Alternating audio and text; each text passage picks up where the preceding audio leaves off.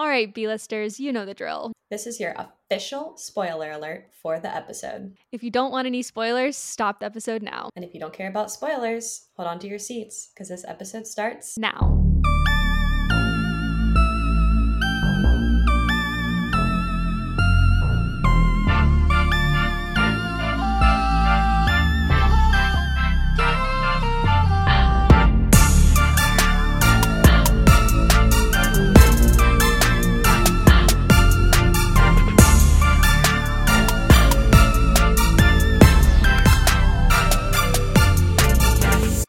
Hi, Liz. Hi, Court. And hello, fellow B critics. Welcome to another episode of the B Critics podcast. This movie is a continuation of a beloved classic Halloween movie. A little scary, a little slasher, a little cheesy, but that's to be expected. Yes, definitely all of those things. But before we really get into it, let's tell the people where to find us. You can follow the podcast on Twitter, Instagram, TikTok, or YouTube at B Critics Podcast. Be sure to hit that subscribe button on YouTube and follow our Instagram for all the best movie content. Also, if you love our show and want to support us, be sure you're sharing with friends and family or just fellow movie lovers that you encounter. That's the best way to support us. Yeah, definitely. Definitely subscribe. Definitely share with a friend. We really, really appreciate it. Okay.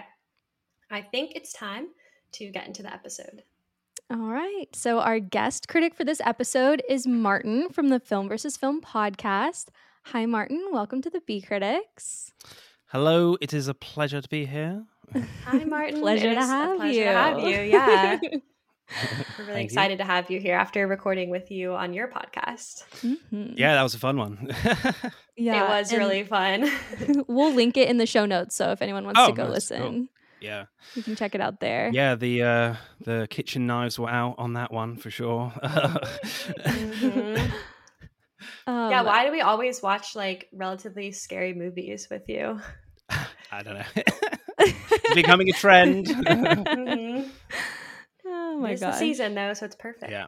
All right, Martin. So we're gonna give you a chance here to introduce yourself. So tell us who you are, how you're associated with the movie industry, and then tell us a little bit about Film vs. Film podcast. Cool. Yeah. So I'm Martin. I'm the host of the Film vs. Film podcast. Like before I did the podcast, I did a bit of like amateur like filmmaking. I did some documentaries in like Asia, in India and Laos, filming teachers and things like that. So I've always kind of had like the filmmaking bug. And then, you know, as everyone knows, the pandemic happened. So that's where a lot of podcasts were born, like mine. So me and my buddy Boaz, not currently doing it. He's taking a bit of a break right now, but hopefully he'll be back. So we have a look at like cinema releases or streaming releases, and we pick a subject from that release, like a director, an actor, or a genre, and I get the guest or Boaz to pick like a film from that subject. I pick one, or me and Boaz collectively pick one, and we talk about films in terms of directing, writing, and acting, and we kind of score it out of 10. And you may use decimals if you want. Some people don't like decimals. Some people really do. They get really into it, which is fun. Yeah. And then you know we do that process twice and see who wins. Yeah, it's a lot of fun. And we do like legend episodes as well if there's not a release out, so someone that's sadly passed away, or like someone that's had a really long career or just done a lot of shit in movies. And pick subjects around that. And we do spoiler specials as well. I guess when this comes out, we'll be doing like a spoiler on The Exorcist Believer, and we've currently got one out as well for The Creator as well. Oh, sweet. Cool. I know that we had so much fun on your podcast. It's a really, really cool concept for a podcast. And I love being able to compare the two films and like kind of get out of my comfort zone too. Because one of the movies that we watched was Altered States, which I never would have watched on my own. So that was cool. Right. All right, Martin. Well, thank you so much for introducing yourself. And we've come to the point now where it's time to introduce the movie. So, Martin, if you'd like the honor. Yeah, sure. So when Liz messaged me about like what films I had the choice for choosing from, so it was like The Nightmare Before Christmas or Halloween 2018, and I was like, that is such an easy choice. I'm going with The Nightmare Before Christmas. And then I was like, hang on a sec. Hold up. I was like, wait, what? Did not watch in preparation. Hang on. When the B Critics were on my podcast, they had their kitchen knives out and there were some interesting scores. So I was like, you guys are scary. I'm like, I'm protecting The Nightmare Before Christmas. Oh no, we would have loved it. That was my recommendation. So I was like, you can poke Michael Myers like a piñata for this one. That's totally fine. Oh, we definitely will. Or at least I will. I don't know about you, Liz, but... Oh, I've seen Liz's letterbox score for the original. I was like, what? Oh my God. You should really keep that quiet for I should hide. Die-hard Halloween fans. I am glad that we're watching it though and discussing it because it is such a classic movie, and it's cool to discuss like the modern version of this movie, and it never goes away. I feel like they're going to keep making these movies like forever. Yeah. Well, there's recent news out. I don't know if you've heard that like A24 have like bought the rights for the Halloween franchise. I saw that. I did see that. But like as a TV A24 show, so I feel like that's kind of a really interesting way they could take it. And I've read as well that they could like build that as a cinematic thing as well. So I could totally see that. I when I was watching this movie, I had the feeling like right when it started that I was like, this feels like a TV show. Like I've never watched a movie and felt like I was watching like a TV series. It's like I feel like so much could happen, and it we'll talk about it more, but I think it could do well as a TV series. Yeah, absolutely. With things like I mean, I very much doubt like Jamie Lee Curtis would come back for that. I think she's a bit Halloween out, worn out by these films. She's done her time. So, but yeah, they could explore like more of the themes that these films go for, especially in this one, like with trauma and how that affects someone that's had to live with such a traumatic event for such a long time. So I would think that kind of subject works better on TV than in this film. Yeah. Liz, you want to give the movie of the episode description? Yeah. So Halloween 2018. At this point, 40 years has gone by since Michael Myers first hunted Laurie Strode. While being transported from his incarceration facility, Michael causes the bus to crash and escapes. Wildly enough, he is able to find his way back to Haddonfield to finish what he started 40 years earlier. But this time, Laurie is ready for him. She spent the last 40 years preparing the perfect trap for Michael that even he won't see coming. Laurie enlists the help of her daughter and granddaughter to execute the man who's been haunting her ever since that horrible night in 1978. Will the trio of final women be able to complete their mission, or will Michael claim 3 lives this Halloween? So this movie is a direct sequel to the original 1978 Halloween movie, which I think is cool because there's been a lot of other movies in between, and I thought that was probably a good choice to just kind of like toss out some of the other storylines and just like have this one be like a clean storyline, because it made it easy for somebody like me to like jump in and follow it and enjoy it. Yeah, there's even like a line from Allison's character where they're like talking about it, and like her friend says like, didn't people think Michael Myers was your grandmother's brother? Like, oh no, like, that's no. just something that people made up. I'm like, wow, that's ballsy to like just completely disregard entire movies in the franchise. Yeah, that's hilarious. So this movie is an hour 46 minutes long. It's a horror movie, kind of like a crime movie too, a thriller. It's rated R, as it should be. It's pretty gory. And this particular one came out in 2018. So that's exactly 40 years after the original film. Mm-hmm. It's pretty cool. And this film, the producer was Malik Akkad, who is the son of Mustafa Akkad, who was the producer of the original 1978 Halloween movie, which I thought was cool. That's cool. This one is a Blumhouse Productions movie, which I think they're known for, like Paranormal Activity. Is their like claim to fame? They do horror, like all kinds of horror. Yeah. Yeah, it's certainly a horror studio that's really kind of doing pretty well. Like at the moment, they did like Megan this year. Oh, cool. Didn't they do The Exorcist too? I think so. Yeah. And they did the Netflix original Totally Killer too. And Oh, Get Out, cool. I believe. And then it was distributed by Universal Pictures. The director on this one is David Gordon Green, and notable cast members. We'll talk about more, but we've got Jamie Lee Curtis, who plays Laurie Strode. She's the same character as the original. Judy Greer plays her daughter Karen, and Andy Matichak plays Karen's daughter, so Laurie's granddaughter, Allison. Mm-hmm. And then I already mentioned this, but this one is the 11th installment in the film series. So it's a direct sequel to the original Halloween movie. Yeah, just 40 years later. Yeah. Yeah, so I've never seen the original Halloween movie. And I know you both have.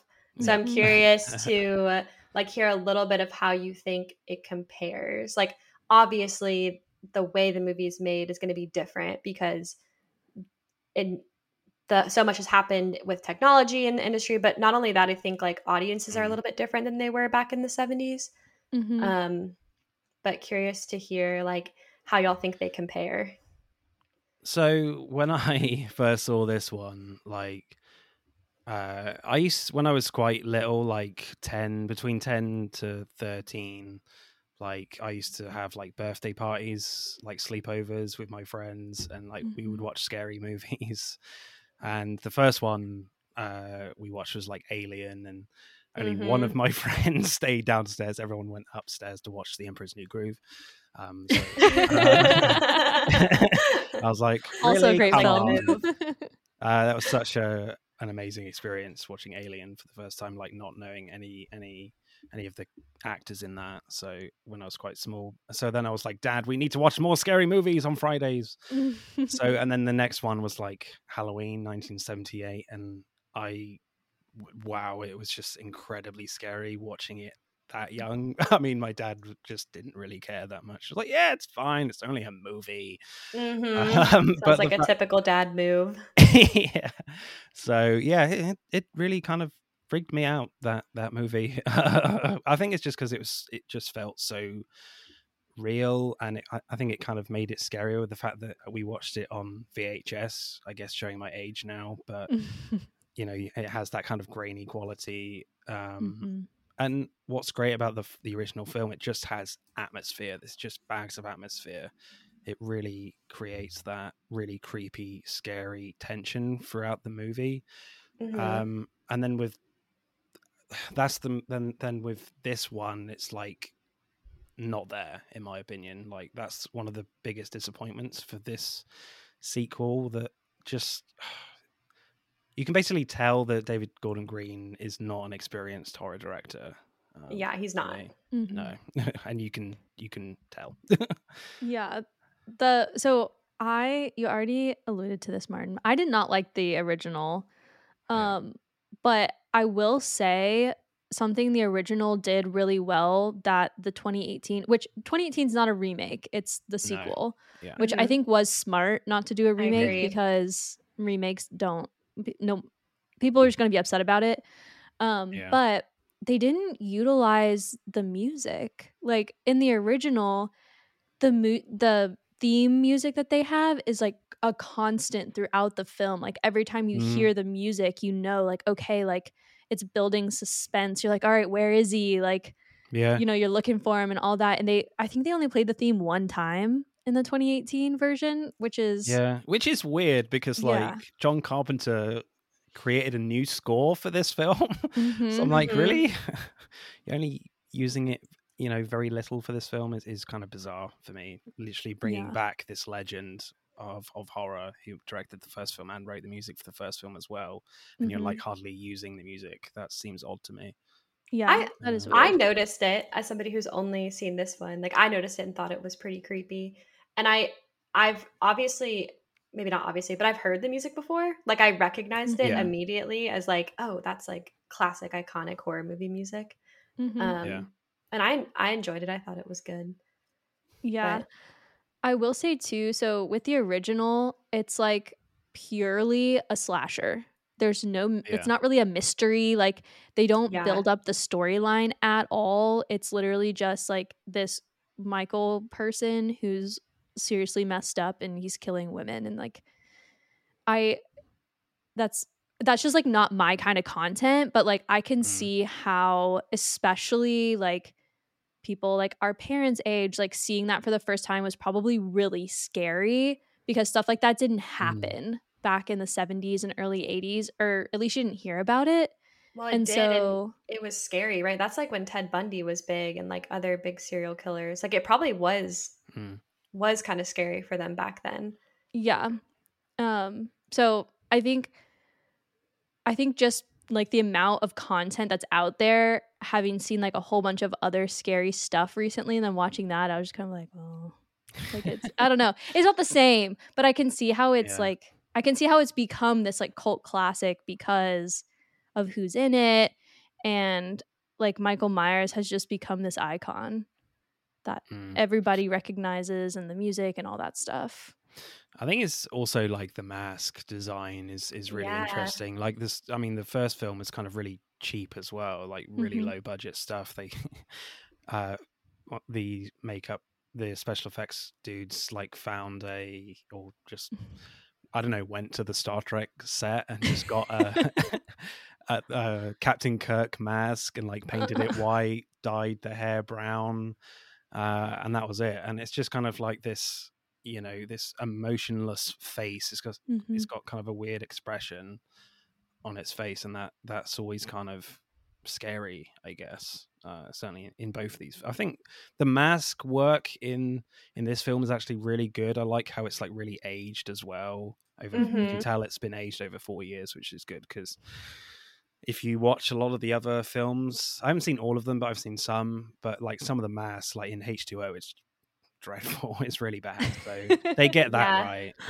Yeah, this one. So Christopher Nelson is the makeup visual effects guy on the movie, and they did a life cast of Michael Myers' face to make the mask for this one, which is like where you do the whole like mold of your face thing. Did they get William Shatner for that, or was it? I don't know. That's all the information I know, to be honest. So, Martin, you just brought up the budget for the original. It was severely low budget. It was a $300,000 budgeted film. Wow. And half of the budget went to purchasing the camera that they used to film it. Yes.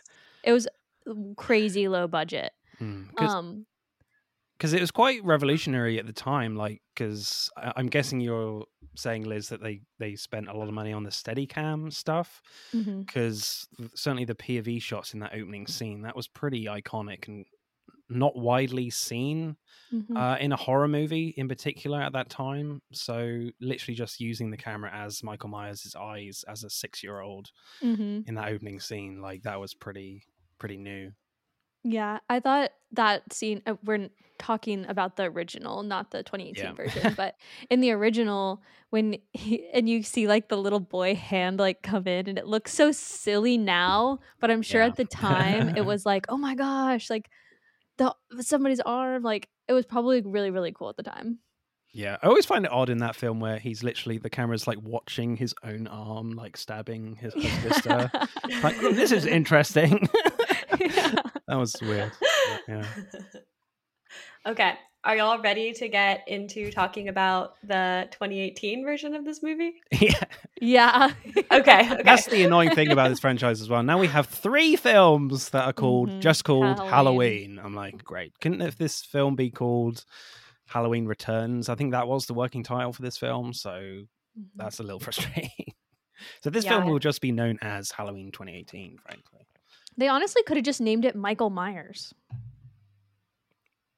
Well, I think Halloween Returns is a good name because it gives a sense of it being like the direct sequel to the original movie. Like it's weird that it's called the same name because it, Liz, to your point, it makes you think it's a remake, but it's not. Yeah, it's not. Yeah. It's like which I'm glad it's not.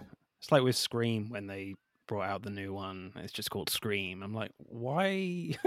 When especially the latest one's called Scream 6. I'm like, well, can't you just change the title to Scream to make it cool? I don't know. Scream 5. It's annoying. They're doing sequels to anything they can these days, and I feel like they're trying to make them like modern for like the modern audiences, and I think that's why they're not naming them sequels, because I think like somebody who hasn't watched the original Halloween might be more likely to watch this movie if they think it's like its own thing as opposed to being connected to like that older movie. Even though it is, like, it probably attracts a wider audience that way. You definitely can too watch the 2018 movie without having seen the original and still understand what's going on. 100%. Like they do enough backstory that it's not like you're not going to be confused. Yeah, I agree. I do think you would probably get like a little bit more from this movie if you had seen the original. So like I haven't. So like there's moments where like when they first bring out the mask or when they first see Michael Myers in the beginning, like I feel like those moments would have been more impactful if you are somebody who had seen the original, and especially like Martin, like for you, like having seen it when you were so young, like I think it almost is like a nostalgia thing. It's like, wow, this is cool. Yeah. Like get to see these people, get to see Jamie Lee Curtis like in the same role but like way older, like how neat. And like I didn't have that feeling while I was watching this. So I think that probably detracts from my viewing experience of it. I mean, there's definitely some callbacks to the original one.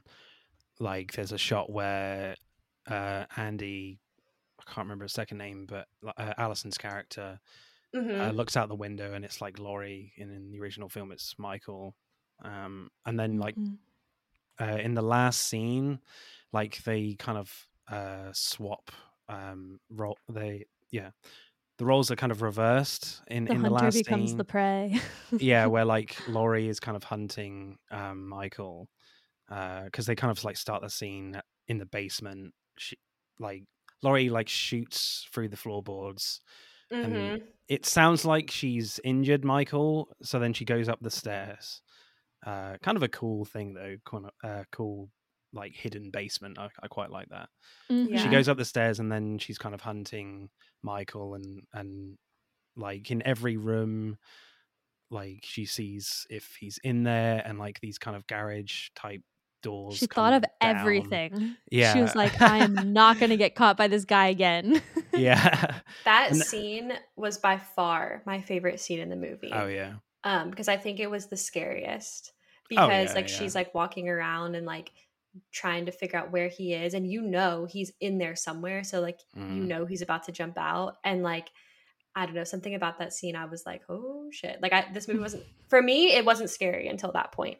Yeah, because then when like Laurie is approaching the wardrobe, in the original film it was the other way around. Laurie was hiding in the wardrobe, and then there's a shot where like Michael throws Laurie out the window, and in the last movie Dr. Loomis shoots Michael out the window as well, but they both kind of like disappear in both films, so that was kind of a cool nod to fans. The one you said from the beginning where she's sitting in class and looks out and her grandma's out there, like as soon as it happened I was like, oh yeah, I know what this is. It was cool. So let's talk about the writing of the movie, because we've kind of been dancing around it, but it has a really cool premise in that it is the sequel. And so Danny McBride was brought on to write. He worked with the director, David Gordon Green, and also he brought on Jeff Fradley. And So the premise that they built is that Jamie Lee Curtis's character Laurie has been like prepping ever since Michael Myers got caught, for like a kind of like acting like a doomsday prepper, and she sucked her own daughter into it and built this like elaborate like booby trapped house so that her and her family can like hide out underneath while they hunt down Michael. So um I liked it, and I think Jamie Lee Curtis liked it so much that it convinced her to like actually return for this movie. Yeah, I quite like that angle with, Jamie Lee Curtis is really suffering from trauma for 40 years. It's really Mhm. kind of on the edge of being very kind of crazy. And I kind of like those scenes where she's like really anxious going to like a family dinner with her granddaughter and her daughter, and the dad who was really annoying, but and she like drinks Yes. the wine She's and just chugging wine. yeah, it was kind of very awkward, that scene. It was awkward. It was very cringy. I was like, oh God, that did not need to happen. Yeah, so I kind of really related to that. I kind of like that aspect of her character, and there's definitely a lot of like Sarah Connor Terminator 2 vibes going on here with a lot of like the Mhm. shotgun training and Yeah. stuff with all the mannequins. Yeah, so I don't know whether it's going a bit too far for me with like the whole trauma stuff of, Mhm. you know, Yeah. like as you say, Courtney, like completely booby trapping her house and literally waiting for Michael Myers to return, and Mhm. completely alienating her family. So I don't know if they take it a little bit too far there, but I like the idea. It's something I very thought, new that the franchise hasn't really tackled before. yeah, I thought I really appreciated that they wrote in Laurie's character to be like the same kind of like oddball outcast girl she was in the original. And I mean, it's being portrayed by the same actress. So, I mean, that's part of it as well. But they did a good job like writing in her being like awkward. It's not like she like grew up and became like a normal person because she wasn't normal in the Mhm. original one. So I think it like all kind of like fits and goes together. Yeah, I think I feel like sometimes you can sense that like David Gordon Green isn't the best horror director in the world when like Laurie comes into her daughter's house, like testing whether it's safe or not. She comes around and like, bang, you're dead. I'm like, what? I'm not sure. It was a little Yeah. funny to me. I was like, okay. Yeah. And like um, Danny McBride is like a comedy writer too. So yeah. I wonder if like aspects of that hurt this It also. yeah, it definitely Yeah. I'm like, you've got two cops. There's a scene where there's two cops talking about like sandwiches. I'm like, That was actually really funny, I okay, thought. why are And we he brought him here? like a peanut butter and jelly banh mi sandwich. Yeah, Very random addition to the script it for just sure. it definitely just cuts the tension and suspense in the film. You're like, I was not expecting this. And then like with the dad, when he says, "Oh, I got peanut butter on my penis," it's just like, what? Yeah, I wasn't what was expecting to that? hear that type of line in a Halloween I film. But I rewinded the movie because I was Like, what did watching I it and I was miss? like, "Wait, whoa, how did that happen?" And then I was like, "Oh, yep, just randomly line dropped. Okay, guess that's how this movie's gonna go." and also as well with like Allison's character, like I feel like the focus was a little bit lost on Laurie because like this is what kind of fans were very excited about was like the return of Laurie Strode, and I feel like Mhm. you know I really like Andy. What's her second name? I can't. Matichak. Madajek. Mhm. Yeah, I thought she was great, but like I feel like she goes through way more trauma than Laurie does in the first film. One, Yeah. like obviously she is locked in the back of that cop car with Michael Myers, and he's like right there unconscious. Oh my god, that must be absolutely terrifying. And then That was obviously has the wild. whole ordeal with Michael at the end. Also, like at the party, she sees her boyfriend kiss another girl, so she's bummed with that. And then the third wheeler tries to kiss her as well. It's just like, wow, that's a lot to deal with. I just feel like if they reboot this film again, Allison will be like, I don't know, Sarah Connor times 2 in 40 years. Yeah, I was kind of surprised in general just to see so much storyline, honestly, in this Yeah. movie. Like, it was good to have it, but I feel like this movie is just known as being like a slasher with like Scream Queens. And like, that's sort of what I was expecting going in. So to get so much backstory about the family, like, I think it was nice to tie it to the first movie because it probably made it like not just like a direct like remake feeling. Yeah.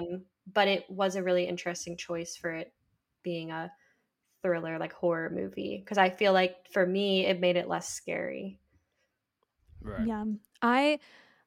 And if you've read my Letterboxd review of the original, you know this already, but that was like the main thing I didn't like about the original is that there was no backstory. There was like no Okay. storyline at all. It's literally just like this wacko kid kills his Yeah. sister.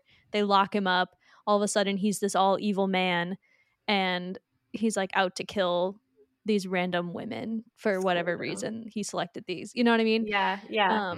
And so I liked that about this one, the 2018 version, that it had the storyline and it like helps you understand like a little bit more about what's going on. They still don't really explain Michael Myers and why he's crazy, and he's like a juggernaut. Like they shoot him and he doesn't go down. He gets stabbed like 50 times. Like Yeah. I have no idea what's up with that.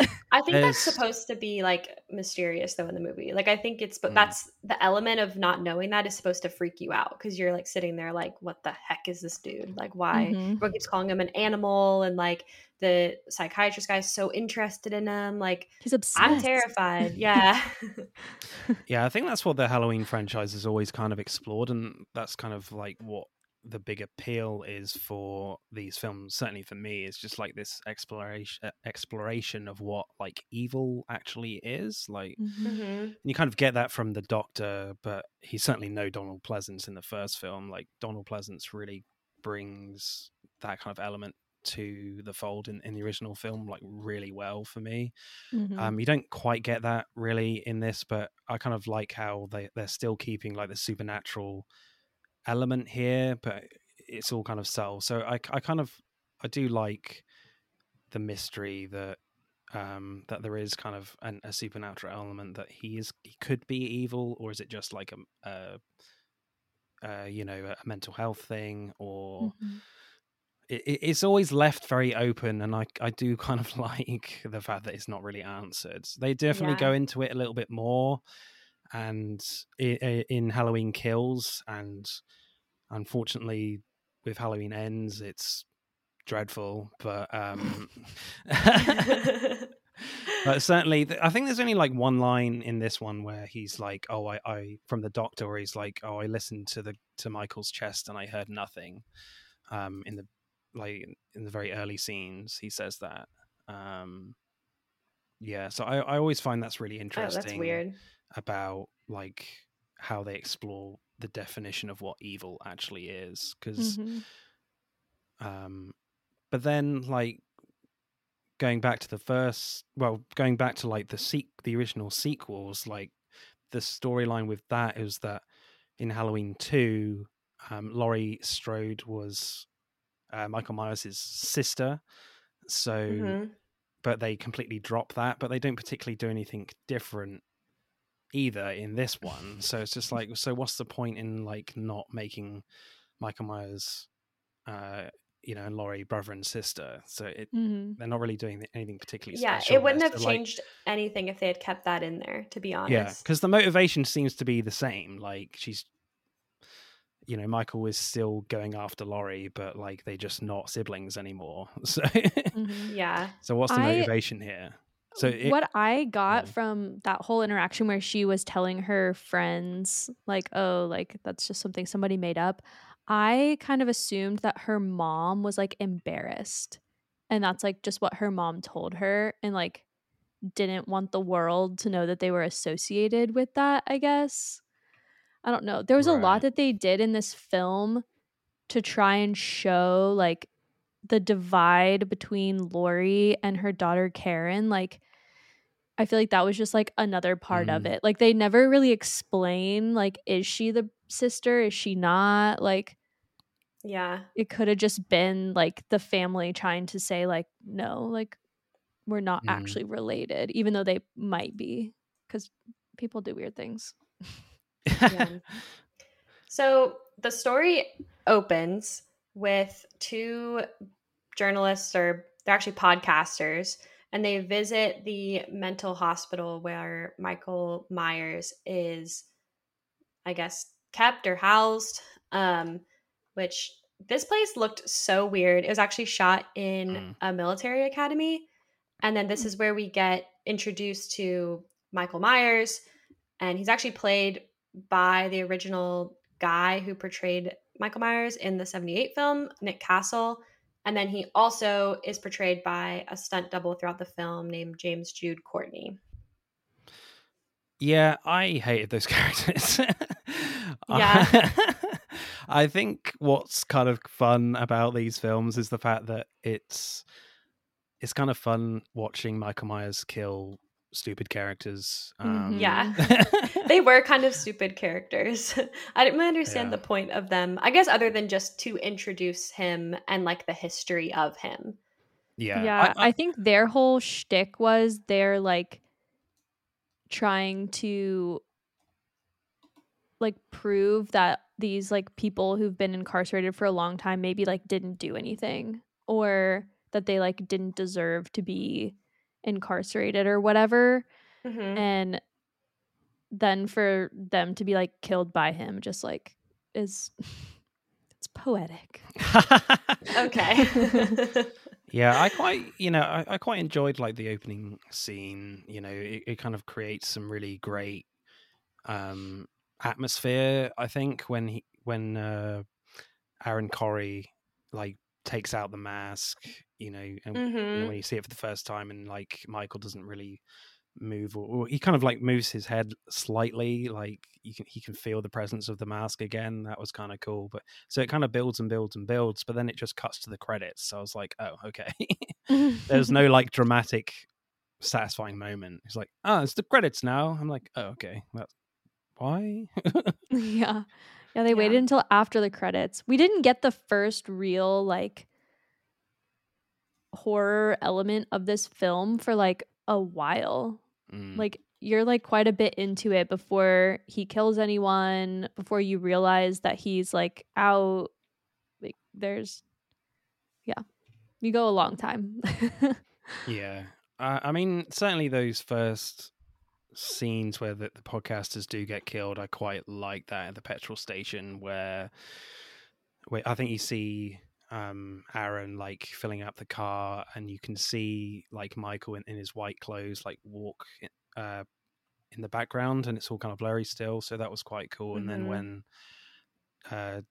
Dana is like asking for the loo, where she's like, do you know where the loo is, or bathroom? I'm like, oh god, we don't talk like that. Not everyone talks like that. I mean, come on. And then you can see like Michael Myers like beating on someone in the background. It's kind of quite small, but you can see it, which I quite liked. But then the teeth thing was weird. So I was like, why is it his teeth? Did he pull someone else's teeth out? I mean, if it is his teeth, I'm like, part of me was like, I felt a bit sorry for him, because clearly in that hospital they have really poor dental care. So he was like, I'm fed up with his teeth now. I'm just going to use it for intimidation instead. Yeah, that was a bit strange. And also kind of the fight I really didn't like, because I feel like in Halloween films you're not really supposed to see his face, and you could see Nick Castle's face a lot. I was like, no, stop it. Okay. It's kind of supposed to be from his point of view, like you're watching, like you are him while he's killing someone. Yeah, They don't do that at all in the new movie. At least I don't remember if they did. So it's interesting whether they're trying to contextualize why Michael Myers doesn't talk because he hasn't got any teeth. So I definitely didn't pick up on that. Can I you just imagine thought he that was a though? weird dude. Sorry, I'm going to kill you. Yeah, one thing I will say about that scene though that it established with this movie is that like this is it is a slasher film, because at that point I was like, oh, they just like spent like a decent amount of time like telling you who these podcasters were and like what they're doing, and then they're just dead. Okay, goodbye. So that kind of introduced to me like, okay, like they're going to introduce other characters that are just going to die, and that's exactly what happened. I was pleased they died though. I was like, yeah, you were annoying. Bye-bye. Yeah, it didn't like take from the movie that they weren't involved. No, I agree. I didn't think they were like exceptional actors or characters. So nope. So we're going to talk about a couple other people that were cast in the movie. So Judy Greer was cast as Jamie Lee Curtis's daughter in the movie. I thought she was perfect. I love Judy Greer. I thought she was a little bit underutilized too, because I think she's pretty good. She can do more than that role. Yeah, I did feel sorry for her at times because sometimes she has some really bad dialogue to. Yeah, I agree.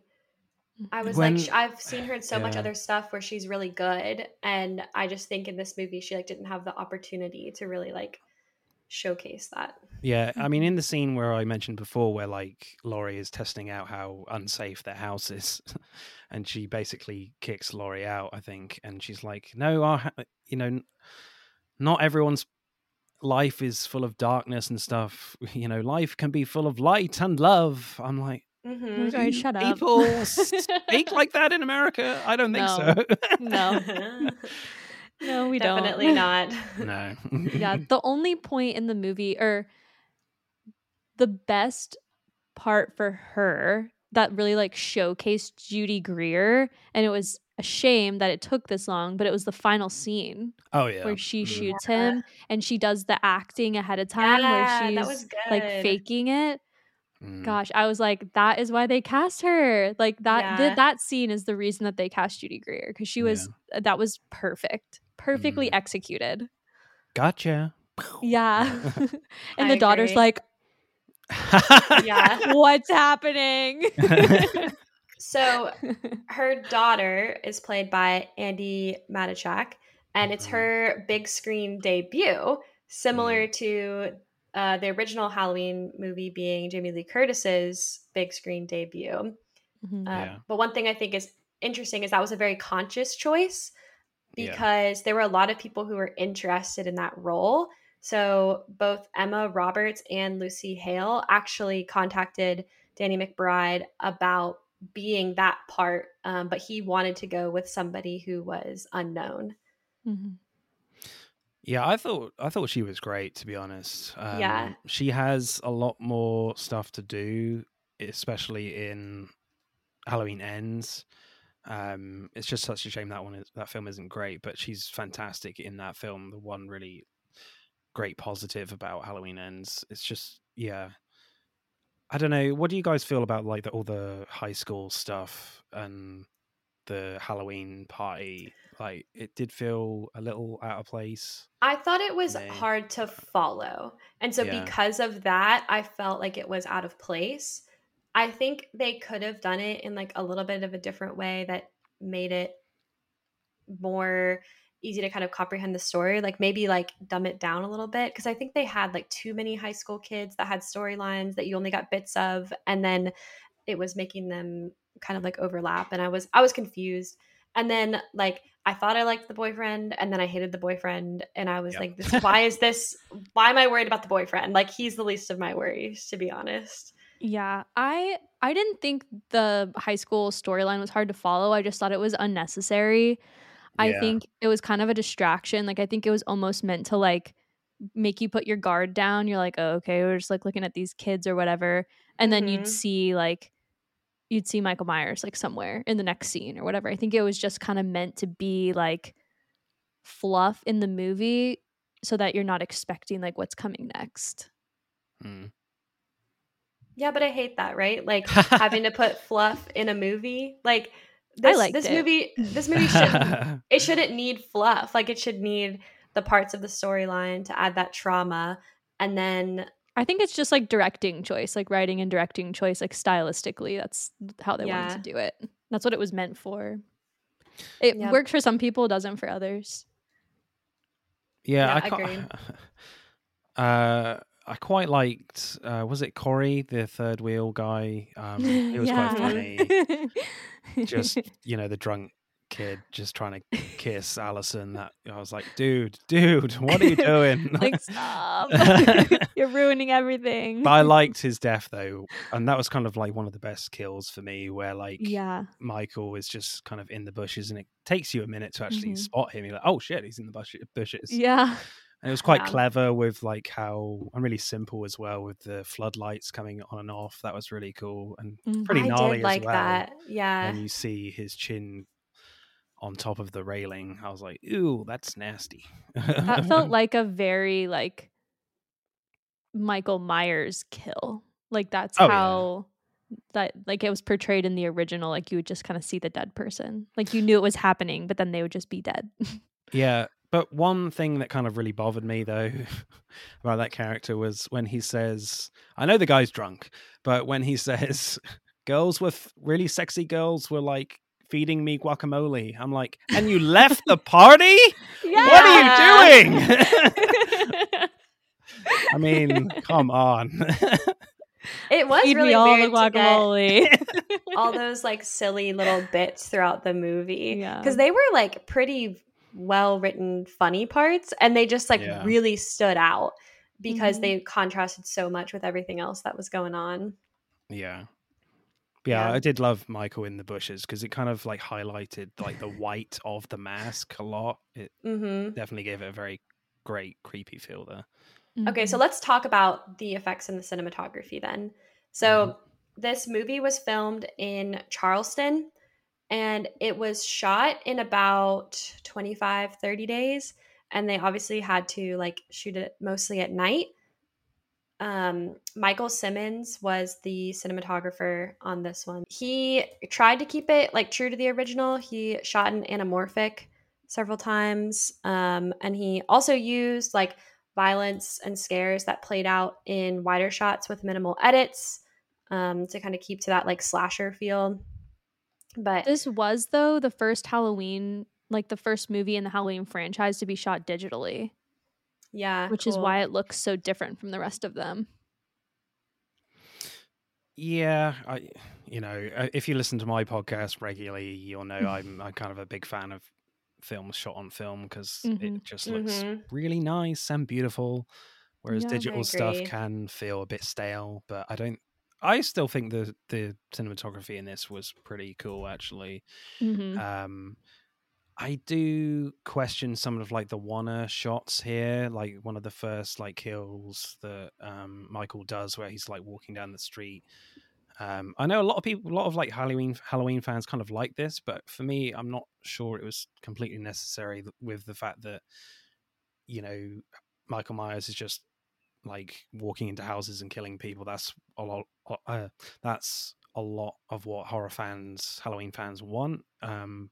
But for me, like, I just felt like the tension and the atmosphere wasn't earned for those shots, and I didn't really feel it with that. Because he just goes into one house, picks up a hammer, kills a woman, like comes out, and then sees someone in a window. He kind of like walks all the way around. The camera kind of stays on the window. You see his shadow through the house, comes through, stabs the girl through the neck, and I was like, whoa, that's pretty interesting, but like it didn't really fill me with a lot of suspense. It's a really cool shot and all. Technically, it's really great, but like this is supposed to be a horror film. Yeah, no, I agree. Like I think that made it less scary for sure. Yeah, because like I said, I wasn't really scared throughout this movie until like kind of the very end. Yeah, I think what makes Michael Myers like as a character so scary, at least from I've only seen these two films, the original and then this one.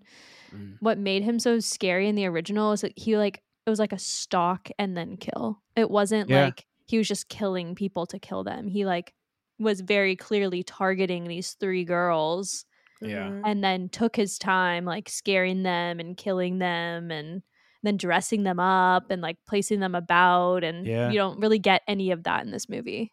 Putting his wall art up on the wall. Yeah.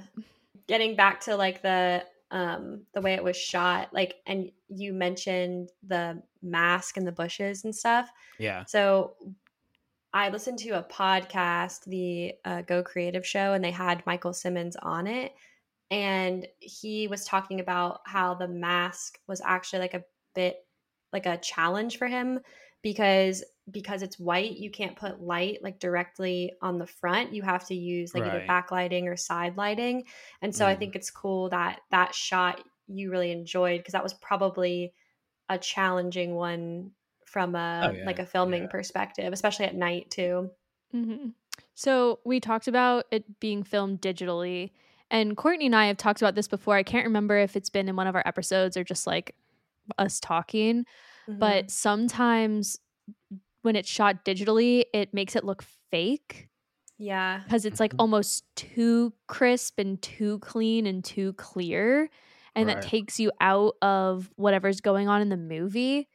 And I don't know what they did with the digital production here, but I didn't get that feeling at all. Like I almost didn't know that it was shot digitally. Like they did a good job keeping the eerie, like spooky older feel of it, but yeah. Yeah, I don't know. I wonder if it's because it was also dark and it was like shot at night. That had something to do with it. Yeah, it's always an advantage shooting digitally when you got a lot of night scenes. So with like when you shoot film for night scenes, like you got to have a lot of lights on to shoot that way. So How did y'all feel about the slasher effects in the movie? I thought they were good. At some points I thought they were like a bit over the top.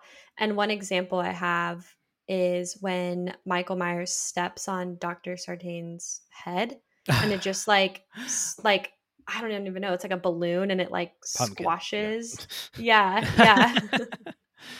Yeah, I think that was definitely a bit much. God, that was a weird choice with that doctor character.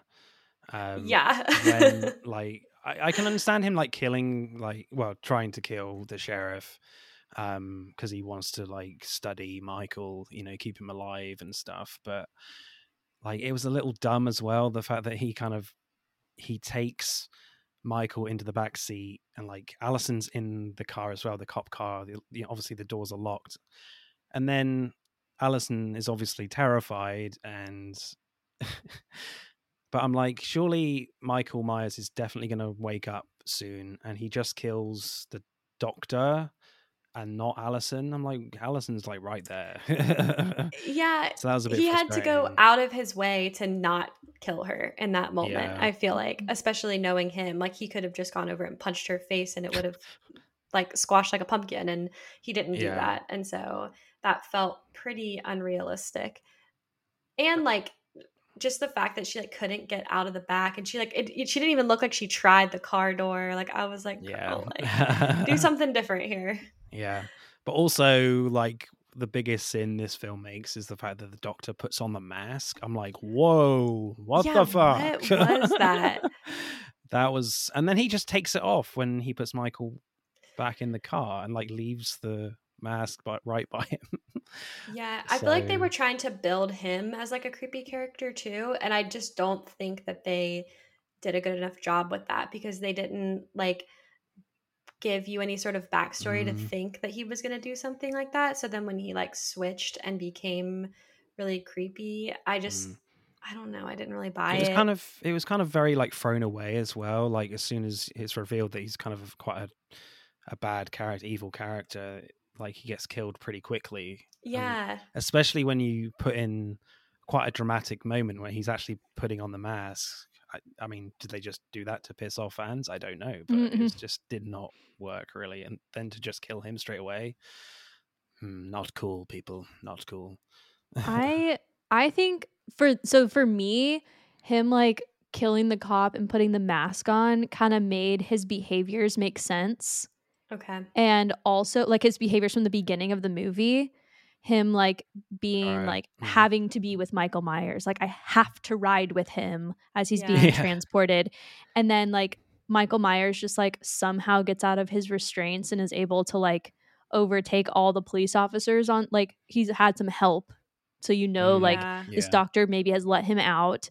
And then also the doctor like putting the mask on, I think was their attempt at setting up for sequels of having like Michael Myers Yes. like copycats, like people who are like assuming his Oh. role like moving forward with movies, cuz originally they were going to have two that came after 2018.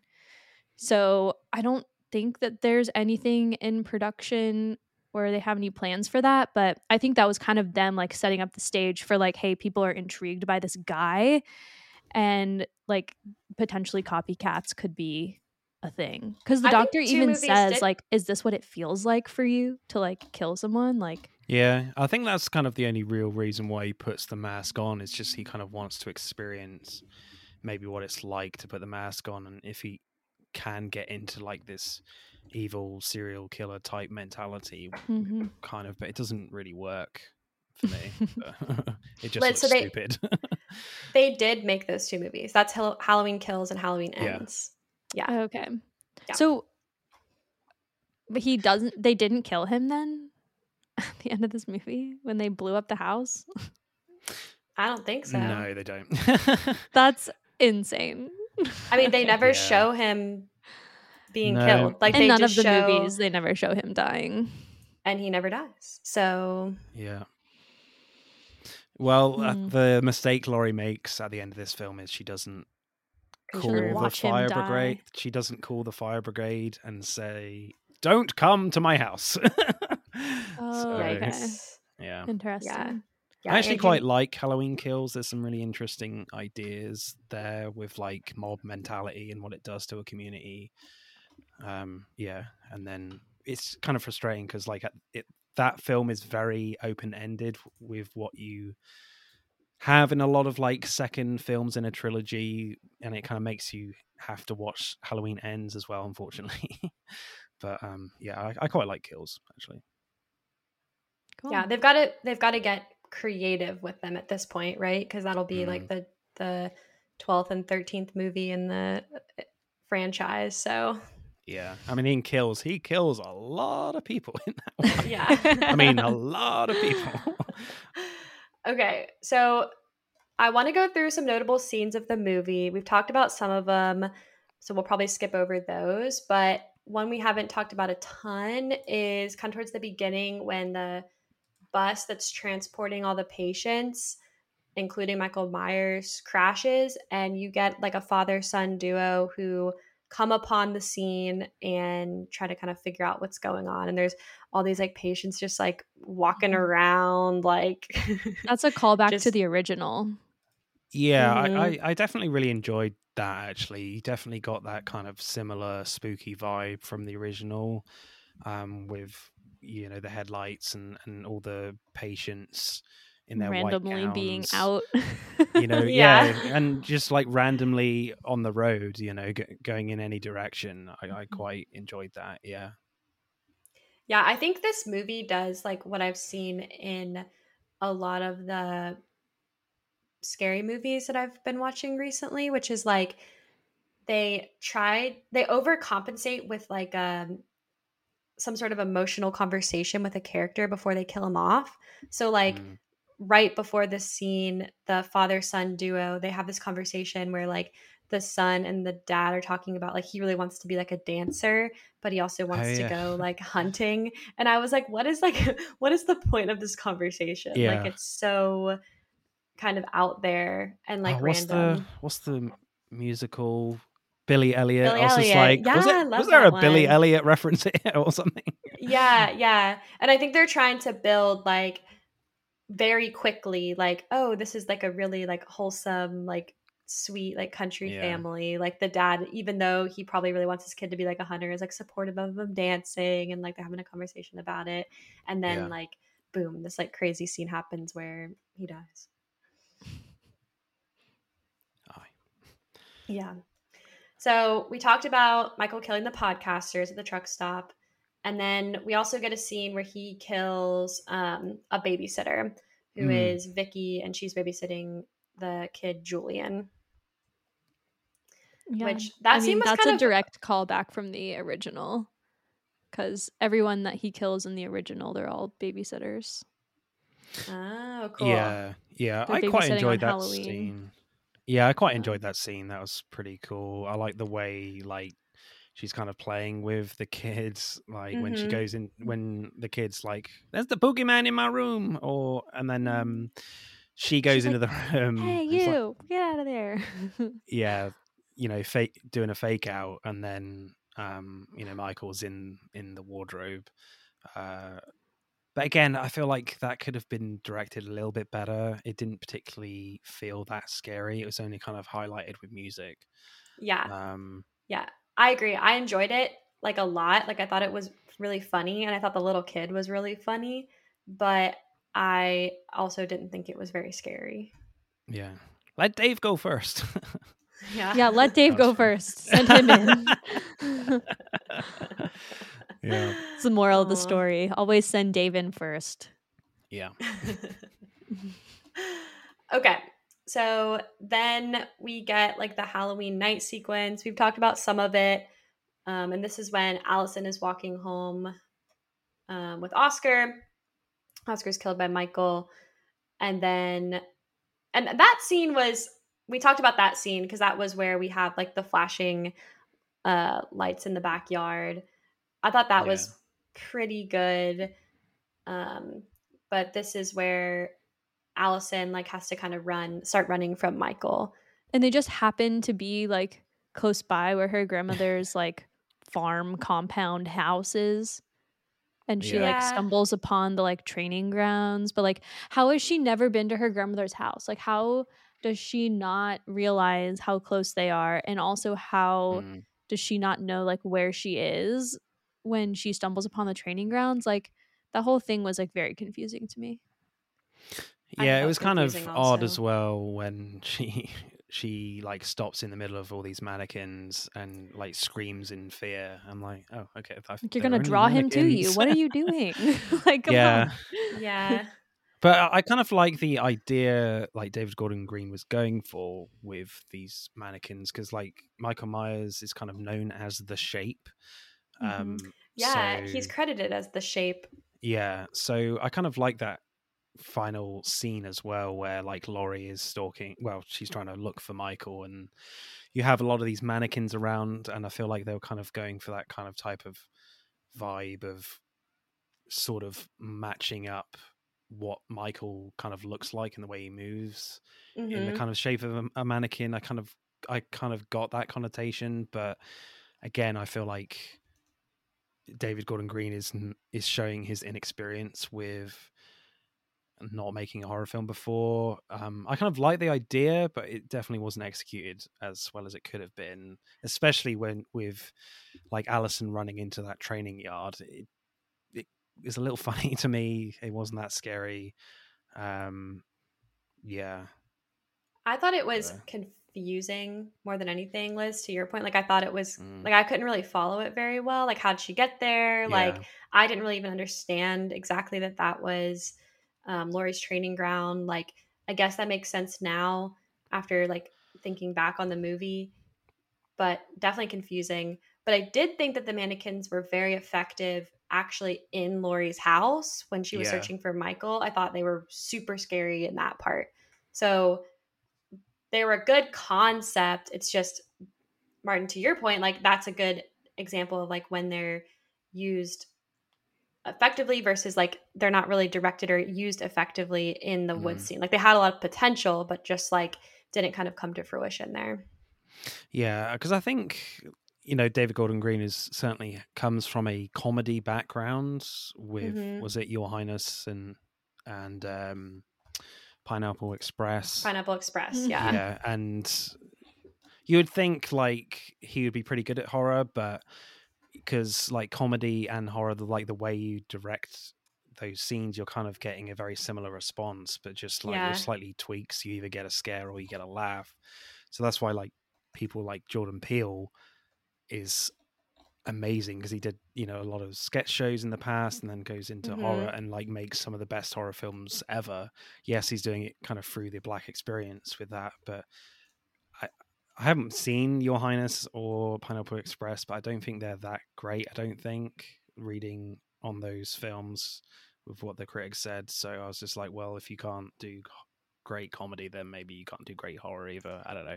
Yeah. Well, so in the podcast I listened to with Michael Simmons, the cinematographer, like one thing he said is that yes, there are a lot of similarities between comedy and horror, but he said in his opinion that horror is the most challenging because sometimes you do film something and you don't really get a reaction at all, because like say for example, like you're shooting a scene and the scary thing in it is that like something in the background like slightly shifts. So like you could think of that as like a viewer of a horror movie, like you see it and you're like, oh, holy shit, like that moved, like what the hell. But like if you're filming that, like I can't imagine like something like that would be scary at all in the moment. So you're having to be really creative about how you film things to get the right effect when it goes into production. I mean, I quite enjoyed how like Michael comes out behind the mannequins. I didn't feel like I knew where he was in that scene. So I think that scene in particular I thought was quite good. But I kind of find it interesting. I think they kind of solve a story problem with costumes in this film, because Alison and her boyfriend, you know, dress up as Bonnie and Clyde, but they swap gender roles. So Alison is the male character, Clyde. So I was just like, and I feel like they did that for a very practical reason, because I think it would be kind of weird and stupid if she kind of if they chose a different character, like, I know she comes in like a witch or dressed up as a black cat or a devil or something. If like, Alison, what are you wearing? When she comes to meet her mother and grandmother. Tonally, I don't think that would have fitted very well. Yeah. So let's talk about the final sequence just in general, because we've been touching on little bits of it. But we basically end up with all three of the girls in the family in the house together, and they're being hunted by Michael Myers, who's like lurking on the outside. And then at some point he comes in and Laurie's hunting him down in the house. And finally Allison joins, and we get Allison and her mom like hiding out in the basement while Laurie's hunting Michael upstairs. And it's a very action-packed scene. A lot happens. You get some really cool moments. Like I mentioned, my favorite is when Laurie is like looking through the house for Michael. I think that scene is really scary. And then we get some really cool moments, like we mentioned, with Judy Greer, like finally getting to kind of reveal that she is kind of a badass and got all this cool training while she was growing up. Yeah, I feel it was kind of really interesting, those final moments. I feel like it was a little short. I feel like they could have maybe added something extra in there when like you have all three of the characters there. It was a really great reveal with Judy Greer and Jamie Lee Curtis, you know, with Greer with the gun, and that was kind of really cool. But they kind of just keep it in the basement, really, of you know, they get Michael down there, and then it's just a bit of a tug of war match with Allison's leg, or was it Greer's leg? I can't remember, but yeah, that was kind of it. And then I think they Allison's burn it down, leg. but yeah, bit of a tug of war. But I would have wanted a little bit more dynamism and creativity, maybe, with that fight in particular. But it was Karen's leg, because Allison stabs him and then carries the knife around. Oh, okay, yeah. Yeah, good call. Yeah, because Karen like tells Allison to go up and then follows behind her. Yeah, that totally makes sense. Yeah, like a true mother would. Yeah, I like that scene. I liked all like the the things that would happen in the house, like when she like pulled that crank and like Yeah. the basement closed up and locked Mhm. Myers like down there, and then she like flamed the whole house with like you saw like sequentially like Yeah. each room like Mhm. the gas go and then her Yeah. like light it up, and I thought that was really cool. Wouldn't it have been Um, cool though if like Michael got caught in those like spikes as the yeah. that would have been really gnarly. Like They just you need to know, chop it his just head gets off. Like, I don't know why they're like, oh, fire will kill him. yeah. I mean, that makes sense to me. I would like that's kind of like every like for example like vampire movies, like everything you see there, like Yeah. the only sure way to kill somebody is to burn them. So like that's probably where my head would go. So Yeah, I they would just totally needed blame to them. fill the Confirmed. house with axes and chainsaws. Maybe that's what Allison will do in 40 years, I guess. I when I was watching that final sequence, like I just kept thinking, like after they lock him down there and then the fire starts and you start seeing everything like deteriorating, I was just thinking like the walls are gonna come down and he's gonna get out. Yeah. Like that's Yeah, and then they never show him But die. And you see down in the basement and it's just like an Yeah. empty window or empty door and he's not there. So you know like he's coming back. Yeah, it does end very abruptly as well. I think I kind of had a little problem with that when they're on the back of like this truck, like driving away, and it's just like Halloween, and I'm like, oh, okay, Mhm. is that it? I would have thought you would have had a bit more of a resolution at the end of this film, than it just cutting straight away like that. But yeah, I I like the idea of the spikes going across, like the basement door. But yeah, I feel like he could have got out because like the house is burning down. Like, Yeah. you gonna get Yeah, out? it's wood. And unfortunately, Yeah, he it's probably wood. does. What is really interesting about the end of this movie is it's so action packed, and to me it feels like it was the scary part of the movie. Like there's Mhm. suspense build, there's mystery, there's some violence, like that's like the scary point of the movie. And the final sequence is like what people are hating about this movie. Like on the internet, if you go read the reviews, people are like, it's literally supposed to be like a kill and leave. Like he's just supposed to kill and leave. Like why is this whole like situation where he's like obsessed with Oh. her or whatever. Well, they were probably But unsatisfied with all the like slasher moments up to that point. Like they probably wanted some like really like suspenseful Mm. hardcore ones, which we didn't really get. So Yeah, they definitely saved those for Halloween Kills. yeah. So I guess the moral of the story is watch the next movie. You'll Yeah, get pretty them. much. yeah. And then stop there. Good to know. I'll have to hit up. You said Dustin was talking about how that one was crazy. We've had him Yeah. on recently, and I know he likes horror movies. So if he is saying don't watch it, and you're saying that, then probably I will not be watching it.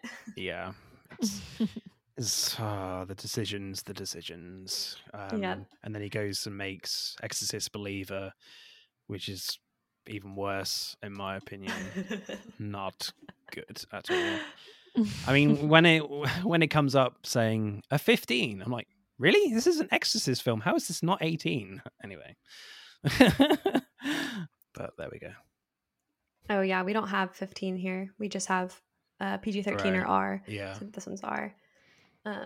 Okay. Is there anything else that y'all wanted to talk about Halloween 2018 before we move on to the ratings? I don't think so. No, I think a lot of my notes are covered. I will say this movie and the original were both released on Michael Myers' birthday. Michael Myers. Yeah. The 19th of October. So they're Yeah. released Okay. like exactly 40 years apart, but also on his birthday, which is kind of cool. That's cool. One other thing that's interesting about this movie that I forgot to bring up earlier is that when this movie came out, it became the highest grossing Halloween film just in its opening weekend. So it was actually like Wow. a really successful movie. The film grossed over $250 million worldwide, breaking like numerous box office records. And it had the second highest opening weekend in the month of October. And it's the highest grossing film of the franchise. So I think of all the Halloween movies that we could have chosen, this was probably the most successful, at least. Yeah. I think it was the most anticipated. Oh yeah. Yeah. I think when fans found out that like, John Carpenter was involved and they were bringing back Jamie Lee Curtis, like the excitement level was pretty hyped. So Yeah. just other one moment that I remembered, which was pretty shocking. I was just like, wow, I can't believe he just did that. Was like Allison's boyfriend when Allison is like confronting the boyfriend and he like takes her phone and then drops it in that custard pudding thing. I was just like, whoa, that is a dick move, Yeah. dude. What are you doing? He went from being like so sweet, like he was nice at her like family dinner, and then like he like took a complete turn and was just like a major asshole. And I was like, whoa, like I remember boys being mean in high school, but like not that mean. Like that's crazy. Yeah. I think they were just showing him like being drunk and being stupid. And they had to get rid of her phone Yeah. some way because they weren't able to contact her. So Yeah, he was the true. scapegoat. Yeah, I don't know you whether wouldn't forget after that that she didn't have her phone. So yeah, I don't know whether like Danny McBride was like into food-based comedy at the time. I don't know. It's like, yeah, let's put the Allison's phone in the custard pudding thingy. That'll be funny. No, like she it's a couldn't dick get it move. out. If somebody dropped my phone in there, I would just grab it out and be like, okay, it's fine. Like in 2018, right. phones could withstand some water back then too. Like it's not like that was like a new thing. So yeah, Allison was maybe like, a pothole. Like, my phone's going to be fine, dude. Why did you do that? Yeah. Okay, so let's rate this movie. And as a reminder, we rate our movies on Letterboxd. So it's a 0 to 5 star rating system with half-star increments. And Martin, we're going to let you rate this movie first. So I feel like this one is slightly the best one out of the three new ones. So I rated on Letterboxd Halloween Ends as 2 stars, Halloween Kills as 3 stars. So I think I'll go for this one 3.5. So I think there's a lot of like really cool stuff for like Halloween horror fans in here. Like there are certainly some moments where David Gordon Green like really gets it really right, and it's really great to see. But I just feel like it really lacks atmosphere. I wanted more Laurie Strode because I think that is a really great idea that they were going for. So yeah, just not particularly very atmospheric, and just the comedy stuff was really unnecessary in my opinion. Yeah. And also when like the dad dies, the husband dies, like no one's that bothered. There's no reaction. Not even me. I didn't care. I was like, yeah. I was like, oh, okay. He's clearly not that important to your family. Okay. I do remember though, they're like running out of the house and like nobody's concerned. Like they're like, nobody mentions him. Nobody thinks about him. Like, yeah. Poor guy got peanut butter on his penis and no one cares. And then he was written off by the family. So yeah, 3.5 for me. I think like for me, like the first film is a solid like 4.5, maybe even 5, and then so I can hear you're laughing. That's awesome. So yeah, so I think it's a very mixed bag for me. So 3.5. Okay, fair. Liz, what about you? So you, Martin, you must have been like so offended by my rating of the original Halloween movie. So I watched these like one after the other. So I watched the original, and then the next night I watched the 2018 version. I gave the original 1.5 stars, and I don't know why, but I just like don't feel like the value in like the older movies. Like I can see for some of them, but like just because it's like the old one or the original, I'm not like, oh my gosh, like it's this all amazing thing. And probably because I didn't grow up watching them, that's probably part of it. Yeah. But I watched the first one and I just thought it was like slow and like I just like That's why wasn't it's scared by great. it. Yeah. And so I also gave this 3.5 stars, but I don't think I would have Okay. rated it quite as high if I hadn't watched the original first. Right. Like I Okay. don't think like standalone this movie is completely fantastic. Like it's not like the best slasher movie I've seen. But watching it after the first, I was just like, wow, this one was so much better. Like they did such a better job on this one, in my opinion. So 3.5. Courtney, do you do the editing on these podcasts? Oh. I do. All right. You might want to edit Liz's review there because you might have Halloween fans coming after you guys. Yeah, maybe so. Oh no. Yeah, so I haven't seen the original Halloween, so nobody can come after me, but maybe they'll come after me because I haven't seen the original one. But I that probably did take away from my enjoyment of this film because I didn't like appreciate the callbacks probably as much as I could have. I gave this movie a 2.5 out of 5 stars. And the main reason is because I didn't find it that scary. And Yeah, that's fair. I enjoy being scared. And like it really wasn't scary for me. I almost rated it 2 stars. But the scene that I love where Laurie's like walking through her house trying to find Michael, like I thought that was really, really good. So that bumped up this movie a whole 0.5 star. Cool. Yep. Okay. Liz, do we have any write-ins for this one?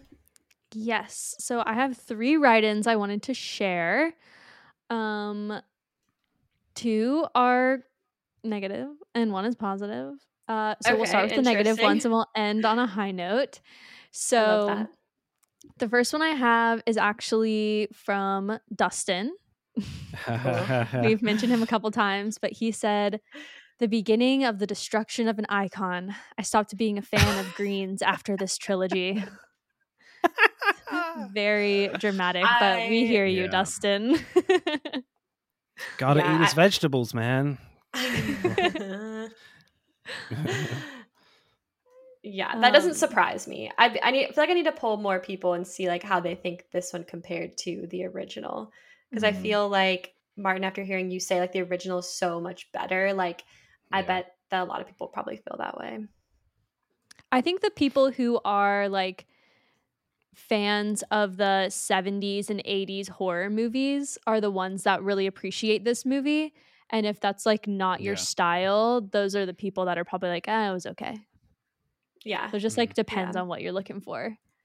The next one I have is from an account that it's not a name. It just says nico.sfc. Okay. And it says, "Totally garbage. I think Kill and Ends are far better than the nostalgic exploitation that is 2018. Kill and Ends is better? Wow. Yeah. Wow. I think it's definitely worth watching Kills and Ends, like, you know, without giving anything away with Kills, with Ends, like they definitely go for some big swings and ideas here. But it's just not particularly well thought out, and like nothing makes sense. But I really appreciate like the ideas that we're going for, so it's worth watching for that, I think. Mm-hmm. Okay. The last one I have, this is the positive one. It's from the Movie Buff Dublin, and they said, "Really good. Wish Kills and Ends were like it." Okay. So we got 2 mentions of Kills and Ends. Really like mixed bags there with the movies. I think in general, that's how it goes with like when it's like a iconic franchise that they're trying to like do a modern reboot. I think that's just how it goes. Like some people are really excited about it and some people are like, can you just leave things? Like just leave it. It's fine. Yeah, definitely. Because it's such Yep. a simple idea, this kind of film. It's just like a dude Mhm. in a mask and a mechanic's outfit, and he just goes around killing people with no motivation. Like, there's not a lot of room to like play with that kind of character. So yeah, it's interesting that you can like mine so many sequels from a very simple concept. Yeah. Yep. So, what does the internet think of this movie, or the public? So the Letterboxd average, I think, reflects that like mixed bag feeling. So they're at 3.2 stars, but the Rotten Tomatoes scores I actually think are really high. It's a tomato meter is 79% and audience score of 72%. And IMDb is 6.5 out of 10, and 82% of Google users like the movie. Interesting. Yeah. Yeah. So generally like pretty well liked. Yeah, as I kind of said, I think we all said that I think they just really go with some interesting ideas where they how they write Laurie's character. Like, I think they kind of really do that quite well with her trauma and how she's interacting with her family, and they kind of definitely do different themes with like Kills and Ends. Like with Kills, it's kind of this mob mentality thing, and in Ends, it's kind of like survivor guilt as well. They explore as well, kind of briefly in that one. So there's kind of really interesting things thematically and emotionally with Laurie's character. So Yeah. Yeah. So you either like the emotion or you don't like the yeah. emotion. That's kind of like the feel I get here. Okay. Well, Martin, it was such a pleasure to record with you. And we love that we got the opportunity to have you come on the Be Critics podcast this time. So thank you so much for coming. We'll give you another opportunity to like plug all of your stuff now so that people can find you. Yeah, this has been really fun. Thank you so much for inviting me on. This has been really great. Yeah, so I'm the host of the Film versus Film podcast. So we have a look at like recent releases and pick a subject of about that film, and it could be a director, actor, a theme, and we talk about directing, writing, and acting, and score it out of 10. And we see who wins. So I pick a movie and the guest picks one. So yeah, it's a lot of fun. We are at Film versus Film podcast on Instagram, TikTok, Facebook, and FEF_podcast on, well, X now. Yeah. But I still call it Twitter, so we're on there as well. Yeah, it's Twitter. It'll always be Twitter. Yeah. It's like HBO changing their name to Max. Like, that's confusing. I feel like people always just call it HBO. Yeah. And we're pretty much everywhere you find podcasts, pretty much. So Cool. Well, everybody definitely go check out Film versus Film podcast if you haven't already. And definitely go check out the episode that Liz and I are on because it's really, really fun, especially if you're excited for the upcoming release of the Poor Things movie with Emma Stone. That's what it's supposed to be in anticipation of. So, yeah. So that was the Weird Films podcast. So we did Yeah. Altered States. yes, we did. Altered States versus what did I pick? Oh, The your Killing pick of a was Sacred Deer. Yep, or how I like to call it, Spin, the Colin Farrell movie. Yeah. Yeah. What's interesting is the further away we get from me watching that movie, the more I like it. I like The Killing of a Sacred Deer. Yeah, I really like that one. Yeah. I still really like Altered States 2, and frankly, when we finished You're on an island recording, on that one, sir. Yeah. When I finished it, I was just like, hang on a sec. I went to bed and I was like, hang on a sec. Is it bottom of the list? No, it can't be. So I got up in the morning. I was like, oh, thank God it's not. Army of the Dead is at the bottom. Thank God. That's funny. Okay. Well, Martin, again, thank you so much for coming on. It was a pleasure. We'll see you next time. Bye-bye. Bye. Bye. Bye. And bye, Be Critics. Thanks for tuning in to our 2018's Halloween episode. Be sure to leave us a rating, a review. Drop us a comment on YouTube and leave us an answer to our poll and Q&A section on Spotify. You can find more information about the podcast and our whole podography on our website, becritics.com, or you can find links to all the things on our link tree in the episode show notes. So this episode was the last of our spooky season episodes, and next week we're starting a Harry Potter marathon. And we're kicking it off with a guest who has never seen any of the Harry Potter movies. It's going to be a treat, so make sure that you're subscribed everywhere so that you don't miss that first one, or any of them, really. Yeah. Get to live vicariously through somebody else watching the movie. It's like literally the best thing ever. We have some fun guests coming on throughout that whole marathon, so stay tuned. Yeah, it should be a ton of fun. And that will help you transition from the spooky season into the holiday Christmas type season. Okay. So be sure to subscribe and follow us on all the things so you don't miss it. You can find us on YouTube, Spotify, Apple Podcasts, or Google Podcasts. All right. I think that is it for this episode. So we'll see y'all on the next one. All right. Bye, guys. Bye.